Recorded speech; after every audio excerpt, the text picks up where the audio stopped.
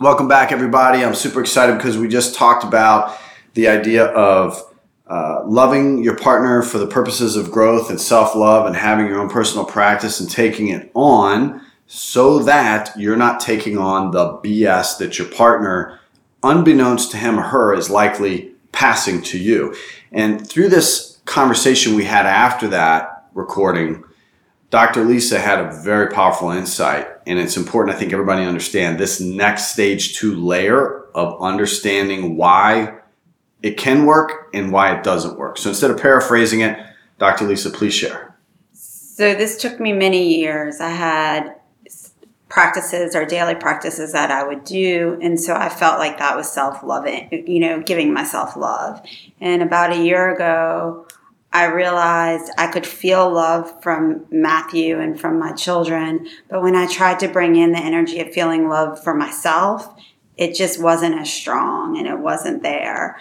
And so what I realized was in these practices, I thought I was giving myself love, but I still had a lot of resentment when I would do for others, like do for my family, cook. And in that resentment, I realized I wasn't loving myself. And now that I really have brought self-love in. So through my practices, but just also daily, my resentment has started to melt away. Now I don't have that resentment in doing for my family because I really feel filled up from myself. It's beautiful. Thank you.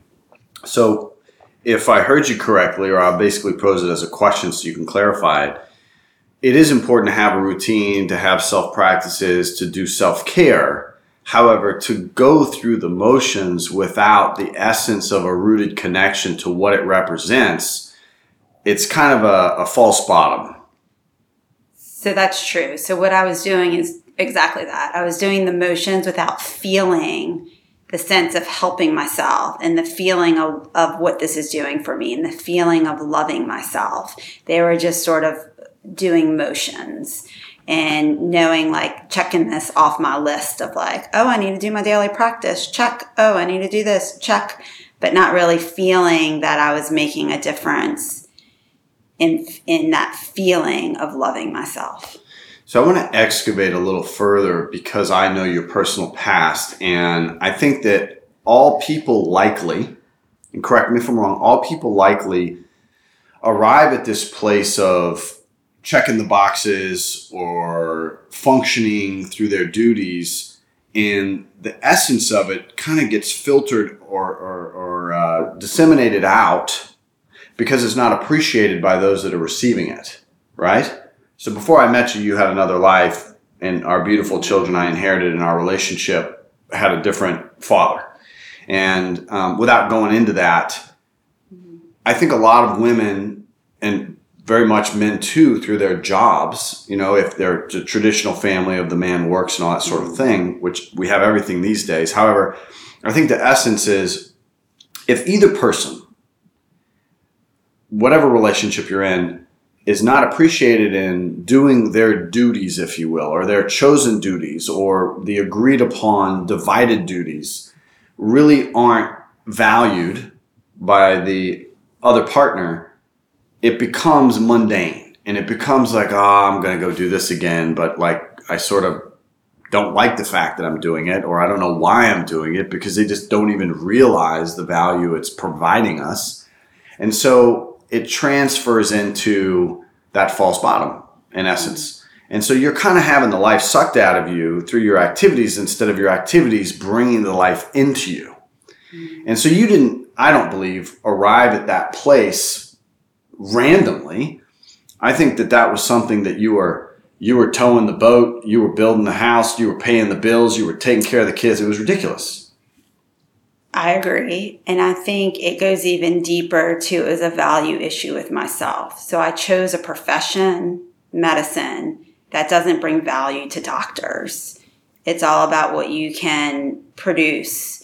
And so I think from a young age, I've been searching for value of myself. And so my path I chose, I thought that being a physician, helping people would bring me value. And so externally it looked like it because everybody's like, oh, wow, you're a physician. Oh, you're a pediatrician. Oh, you won Physician of the Year.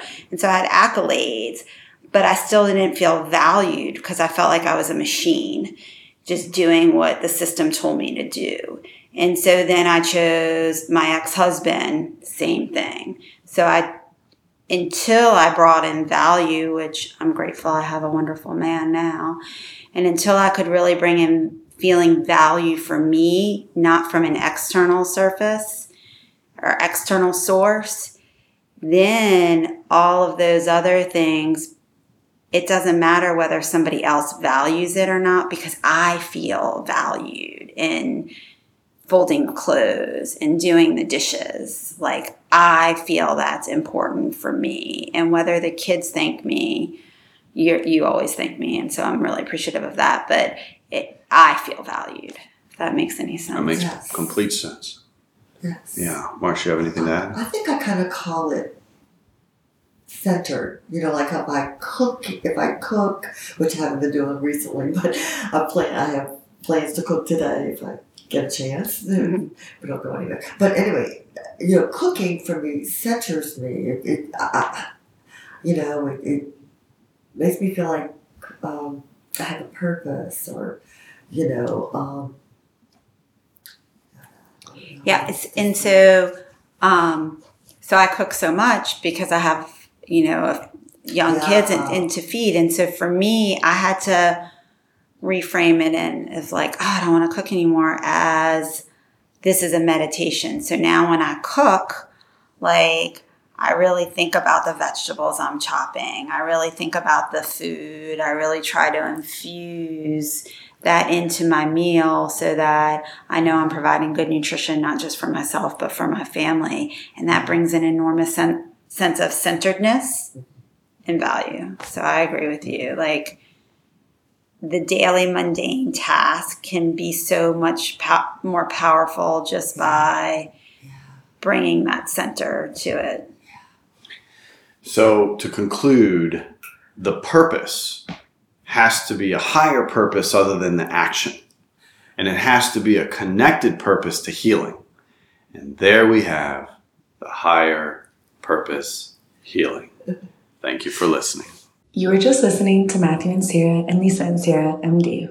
Find out about other services offered and community interaction opportunities on their website, www.matthewandsarah.com.